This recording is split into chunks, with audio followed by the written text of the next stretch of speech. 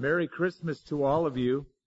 I think it would be great. I don't know how many are watching, but all these services are streamed live over the internet, and I get mail and email from literally all over the world. And so why don't you just give a special Christmas greetings to those who are maybe watching by the internet right now. There you go.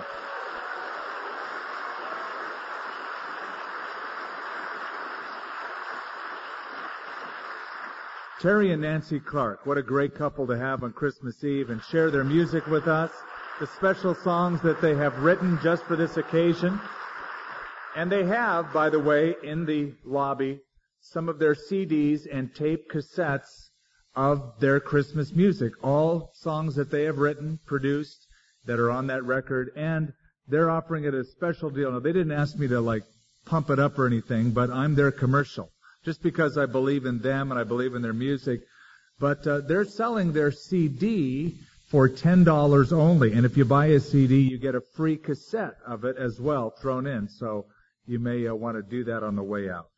I'm going to ask for your attention the next several minutes, and I'm going to ask you to try to keep your seat and remain as quiet as possible. And if you brought a Bible, that's great. I'd like you to open it to Luke's Gospel chapter 2 for the next few moments.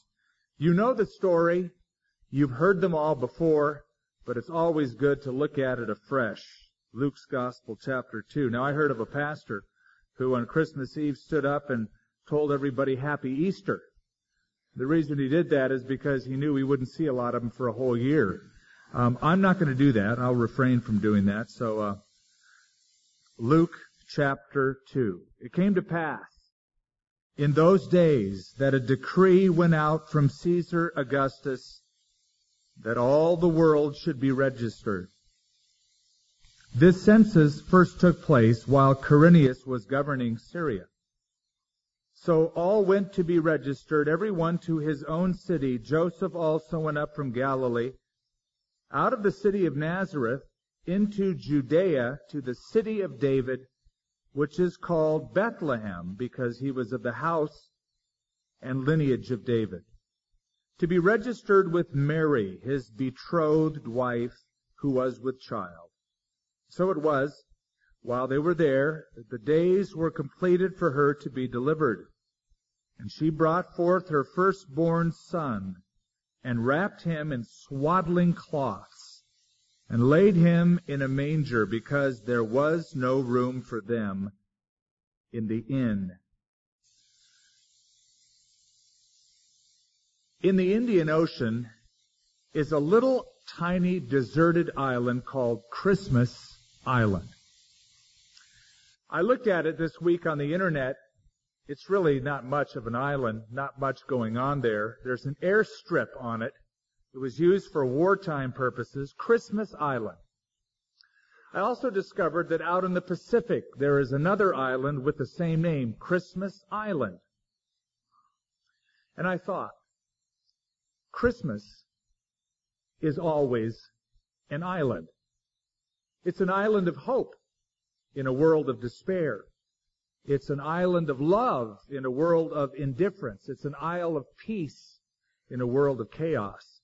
So tonight, would you come with me to Christmas Island?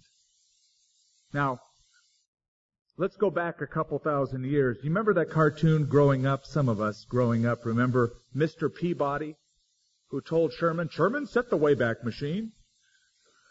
2,000 years ago, and let's go back to this setting as we just read in Luke's Gospel. Now, I remember growing up, and if I go back just that far, I remember the manger scene on Christmas Eve in my parents' house. Candles were lit around it. Pine tree branches were cut and placed in the back of it. It was quiet Christmas music, usually Bing Crosby was playing in the background. So the scene sounded beautiful. It smelled beautiful. It felt beautiful because it was a temperature-controlled room. In other words, it was very inaccurate when it comes to how Jesus was born and the setting with which he was born. Let's recreate the scene. And let's begin with the trip that family took from Nazareth, 90 miles to Bethlehem. Now, if you've ever been on a tour to Israel, it takes just a couple hours to make that trip. Back then, it probably took Joseph and Mary 10 days. Why? Well, because they made it probably at least a week before she delivered the baby, maybe a little earlier. The average traveling distance by foot or burro was 20 miles a day. That was a good long day journey. But with the steep terrain to get up to Bethlehem, making it through the mountains, plus you have a pregnant wife, probably 10 miles a day. So 9 or 10 days trip altogether to go to Bethlehem. Why Bethlehem? That's where Joseph's lineage traced back to David as well as Mary's. That was the city of David, Bethlehem. In Hebrew, Beit Lechem, the place of bread, it literally means. Isn't that a great name for where the bread of life would be born? Beit Lechem, Bethlehem. Not only did they make that arduous trip, but they had to pack their own belongings. No In-N-Out burgers on the way, no Burger King. They packed their own victuals, their own food. Lots of bread and wineskins filled with water. Probably breakfast consisted of dried bread, much like we would eat a plain bagel. Lunch was probably bread dipped in olive oil with herbs, and dinner was probably the same. And all of that long marching from the highlands of Galilee, which is where Nazareth is, down south along the Jordan River, that's the flattest part, until you make a steep ascent, very steep, from about 1,290 feet below sea level to about 2,500 feet above sea level in a short distance. That was the climb that they made toward Bethlehem. Now, when the journey was over, the hardships were not over.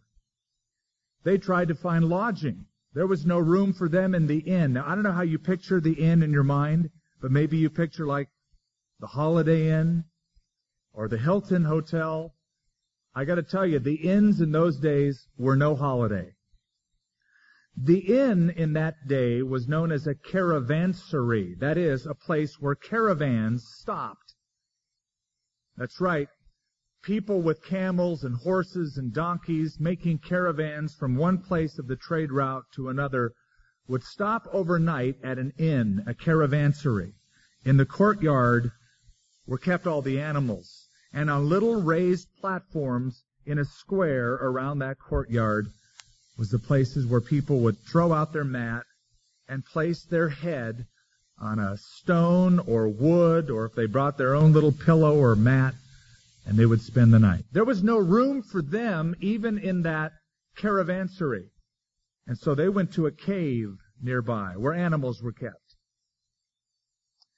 One novelist writes more accurately of that evening, "Were someone to chance upon the sheep stable on the outskirts of Bethlehem that morning, what a peculiar scene they would behold. The stable stinks like all stables do. The stench of urine, dung, and sheep reeks pungently in the air. The ground is hard, the hay is scarce, cobwebs cling to the ceiling, and a mouse scurries across the floor. How'd you like to have your kid there, gals? A more lowly place of birth could not exist. Near the young mother sits the weary father. Wide awake is Mary. My, how young she looks. Her head rests on the soft leather of Joseph's saddle. The pain has been eclipsed by wonder. She looks into the face of her baby, her son, her Lord, His Majesty." At this point in history, the human being who best understands who God is and what He is doing is a teenage girl in a smelly stable. Here's my question.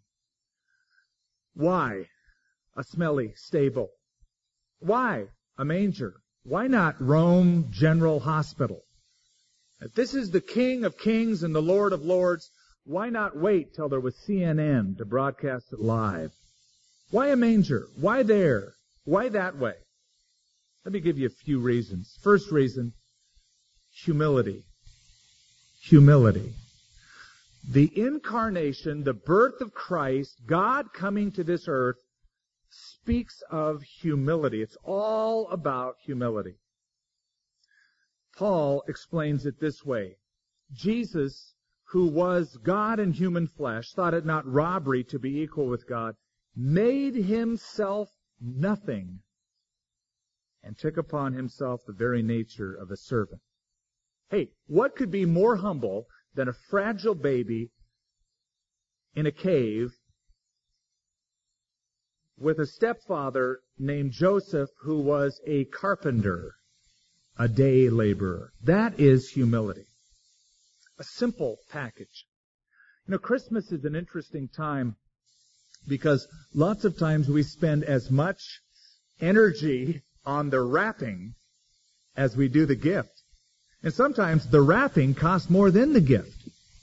There's even stores that will specially and with great expense wrap your packages. Now let me just give a hint to all the gals present here tonight. It is a waste of time and effort and money to spend much effort and energy on fancy wrappings for a guy. Okay? Ever watch a guy open a gift? You get the picture. They don't really check out, oh, what a pretty bow. And if they do, they might have other problems. They just rip into it.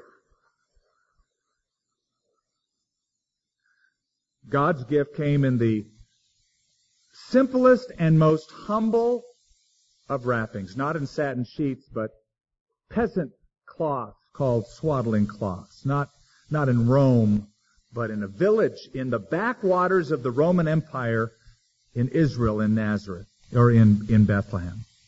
He wasn't born in a gold setting, but in a setting of barnyard animals. No doctors, no obstetricians, no pediatricians, just sheep and cows, maybe a camel or two in that place.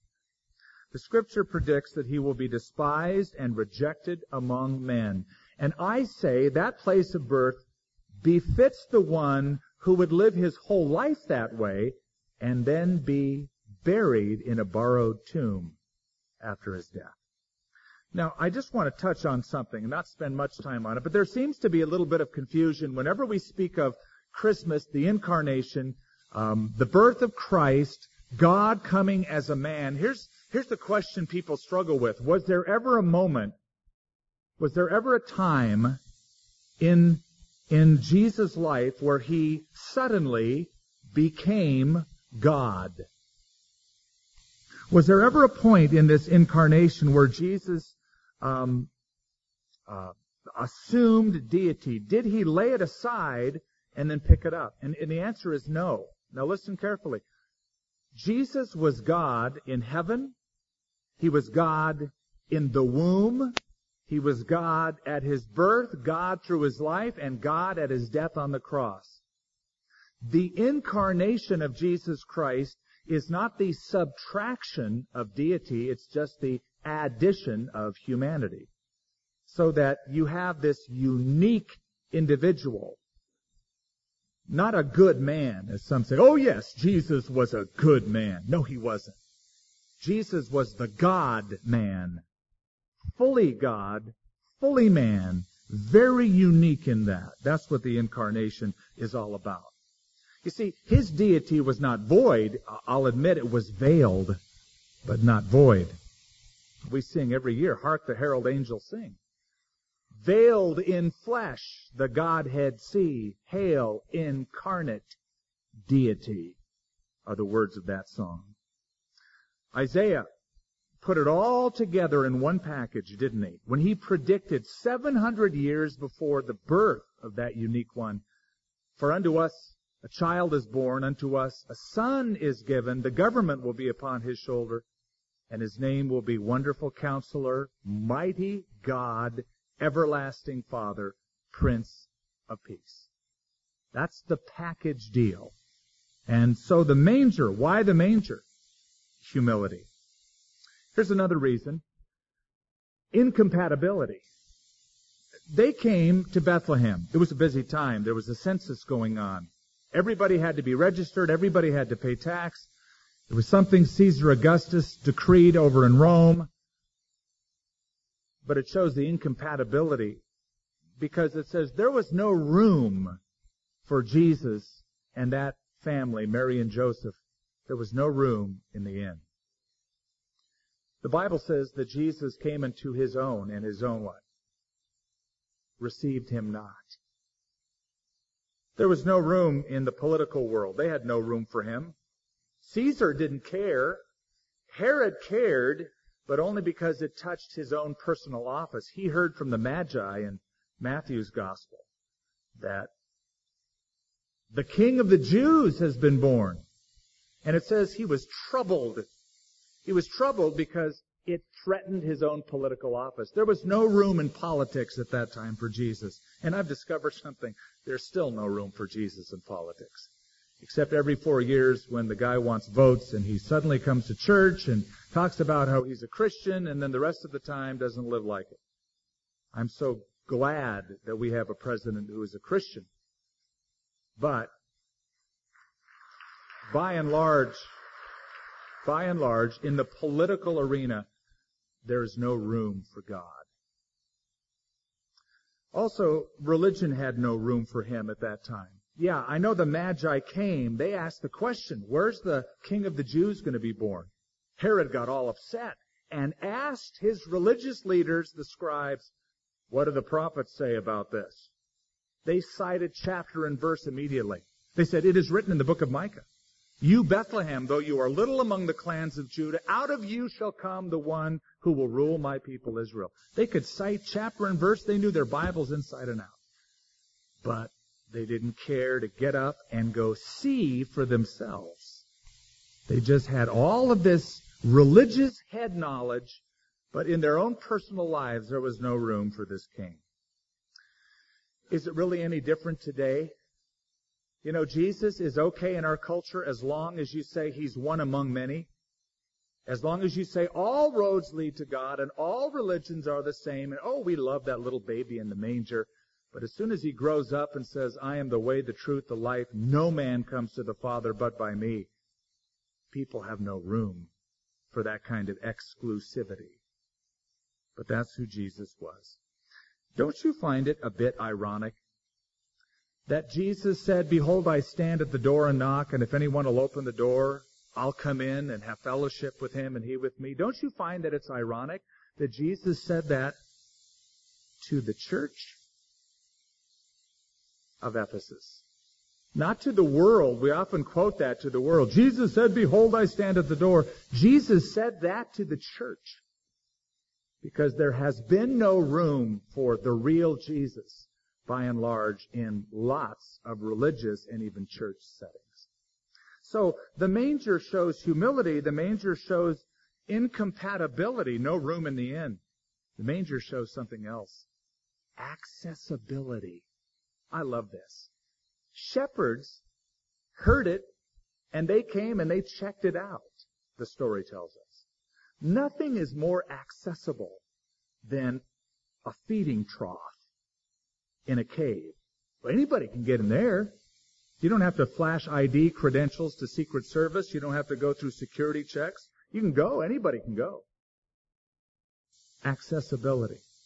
And that accessibility, where you couldn't go see the president without the Secret Service checking you out, or if you didn't have the right credentials, that kind of accessibility to Jesus marked his whole life. He was always open to people. Groups, individuals. Remember the story where these gals tried to bring their babies to see Jesus, and the disciples said, no, that can't happen. And Jesus got angry. He said, let them come. Don't forbid them, for of such is the kingdom of God. Or do you remember the time when the woman in the crowd, and there was a large crowd pressing around Jesus, she managed to touch the hem of Jesus' garment. She said, I've got to do it. Jesus stopped and noticed her because he perceived power had gone out of him and recognized that this woman had faith. Or do you remember that Roman centurion, and none of the Jews wanted anything to do with the Romans, but this Roman came with faith and he said, if you just speak the word to my servant, he'll be healed. Jesus said, I haven't found this kind of faith among the Jews in all of Israel. Jesus had time and was accessible. And so just as the manger was open and accessible and free to all, the manger was a preview of coming attractions. For you see, that baby grew up and hung on a cross. And just as the manger was accessible and all could come to the manger, all could and still can come to the cross. You see, God is all about access today. If you were to go back a few thousand years, God was not about access. You had to be Jewish. You had to go through the rite of circumcision. You had to keep all the sacrifices and all the rituals, or tough, you can't get through. That's over now, folks. There was only one religion God ever gave mankind. It's called Judaism. Christianity is not a religion. It's a relationship. Because when Jesus died on the cross, the veil of the temple that separated them was ripped in two by God, not by man. He's saying, come, have access.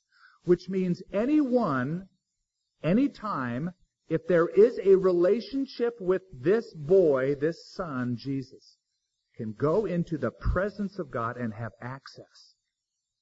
Listen to what Hebrews tells us. Hebrews chapter 10 tells us. I'll read it to you, not the whole chapter. Relax. Therefore, brothers, since we have confidence to enter the most holy place by the blood of Jesus, by a new and living way opened for us through the curtain that is his body, and since we have a great high priest over the house of God, let us draw near to God with a sincere heart in full assurance of faith, having our hearts sprinkled to cleanse us from a guilty conscience and have our bodies washed with pure water. That means you and I can come and be cleansed of our sins, cleansed of our guilt, cleansed of an uneasy conscience by the blood of Jesus. So, we Christians, you see, live on Christmas Island. And we live there all year long. We love Christmas Eve. We love Christmas Day. But the secret of the Christian is that it's a lifestyle. It's not a day. It's not an event. Oh, it's Christmas. Yeah, we celebrate the incarnation. But we live on Christmas Island all year long. Because from that manger, that place of humility, that place which shows incompatibility, that place which speaks of accessibility, from that manger came the Prince of Peace, the one who brings all year long peace every day. I'm going to give you a little bit of Christmas trivia as I close. There's a word in our English language, you've heard it. It's the word bedlam, B-E-D-L-A-M, bedlam.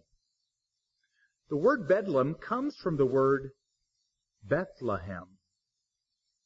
And here's the story.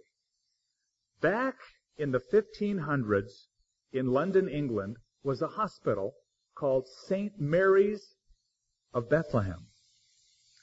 It was a hospital, an asylum for the mentally insane. For a small admission price, you could go into this hospital. True story. And for a small sum of money, you could heckle the inmates. That's cruel, isn't it? It became one of the top tourist attractions in London as people would visit from all over, pay a little bit of money, go into St. Mary's at Bethlehem, and make fun of the inmates. Over time, the word Bethlehem, because of the Cockney accent, got corrupted. Instead of Bethlehem, Bedlam. I'm going over to Bedlam. And so the term Bedlam today speaks of chaos, loud, confusing, chaotic kind of a life or moment. From Bethlehem to Bedlam. Man, what a journey for that word to take. Question. Does the word Bethlehem best describe your life tonight? Or Bedlam? Is it Bethlehem where the Prince of Peace was born, the one in the manger who came to bring that sense of Or does Bedlam best describe your life? If Christ is in your life, it's a Bethlehem. If He's not in your life, it's still Bedlam. You're still in confusion. Jesus came to this earth not just so we could put lights up, but so that He could light you up all year long. Would you bow with me in a word of prayer? Heavenly Father, we thank You for this wonderful evening. We've been together just about an hour. We've heard some terrific music from worship team and from a choir and Terry and Nancy. And all of them play and all of them sing because You put a song in the heart. And it comes out so naturally because You've done something so supernaturally. Lord, thank You for this day. Thank You for this evening. And tomorrow, it's going to be a very busy time. And it could be that it's nothing more than Bedlam. Or it could be that tonight and tomorrow and the rest of the year would be marked by Bethlehem, the place where the Prince of Peace emerged and promised peace because He is alone the Prince of Peace. Lord, we need it because the world in which we live is full of remorse and confusion and hopelessness. And so some of us tonight stand on Christmas Island. We're in a place singing songs of hope, love, peace. Lord, I know that You don't want anybody to step off that island. You want us to live there all year long. No matter where we find ourselves, no matter what the world is like around us, there's a settled sense of peace that marks us, that moves us, that follows us every day of our lives. Lord, You've given that to those who have made Jesus Christ, that little baby who grew up. For those of us who follow You, You've granted peace, hope, meaning, and eternal life. Lord, we're here tonight thinking not only about a baby in a manger, but about our lives in relationship to Him. Some of us here have made a definite point of decision to change the direction we were going and give our lives yielded supremely and totally to Jesus. Some haven't. Some haven't. We thank You for everyone who has come. But we pray, Father, that if some have come to church but haven't yet come to Jesus Christ as the Lord and Savior, they'd come tonight. They'd yield tonight. They'd surrender tonight. Because the truth is, what You want as a gift for Christmas is us.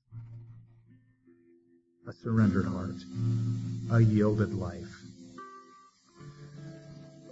As we continue to pray for the next few moments, before we go out and forget about this moment altogether, would you just, in the silence of your own heart, be honest before God? And ask yourself, do I know Him? Have I surrendered my life to Him? Is God to me just an event, a once-a-year celebration, or a sporadic event? Every now and then I think about Him. Or is He the love of your life? Is He the master of your life? Have you surrendered to Him? Remember, friend, the Bible says, as many as received Him, God gave to them the power, the right to become children of God, to those that believe in, cling to, rely on His name. If you're not sure that you've done that, If you're not sure, if you're not positive that you've done that, or if you did that some time back, maybe as a child, but you're not living for God, for the Lord Jesus tonight, there's no better time than Christmas Eve of 2004 to say yes to the one who made you, the one who loves you, and the one who came into this world to buy you back to his Father with his own blood. The baby in the manger is calling your name tonight. Would you respond and say yes to him? As we pray with our heads bowed, if you're willing, if you're wanting to do that, if God is speaking to your heart to do that, to be obedient to him in that, I want you to raise your hand up high in the air so that I can see your hand. And I'm going to pray for you as we close off this Christmas Eve service. By raising your hand, you're saying, I need him. I want him. I'm going to receive him tonight as my Savior and Lord. Raise your hand up in the air on this Christmas Eve. And you're saying yes to Jesus. God bless you. Anybody else? Raise it up high so I can see it. God bless you, sir. And you, sir. And you, man, toward the back. And right over here. Young and old alike. Yes, a couple more of you right over here. And in the back. God bless you guys. Anyone else? Just slip the hand up. You're yielding to God. It's not about joining a church or being religious as much as saying yes to your Creator and the Savior of your soul. Raise those hands up. Lord, we close off praying for each of these individuals. They're individuals to you. You know their names. You know where they live. You know where they have lived. You know where they're going. You know the inmost thoughts of each heart, the hopes, the dreams, the failures, and the sin. You're willing to wash it away and make these brand new creations in Christ. What a great Christmas season this is, to see so many saying yes to you. Lord, fill each of these with hope and peace and love, direction, confidence, as they face the rest of their lives now with you, as they come and make this decision to make you Lord. I pray for them. Give them the courage to live for you every day, the strength to say yes every day. In Jesus' name we pray. Amen.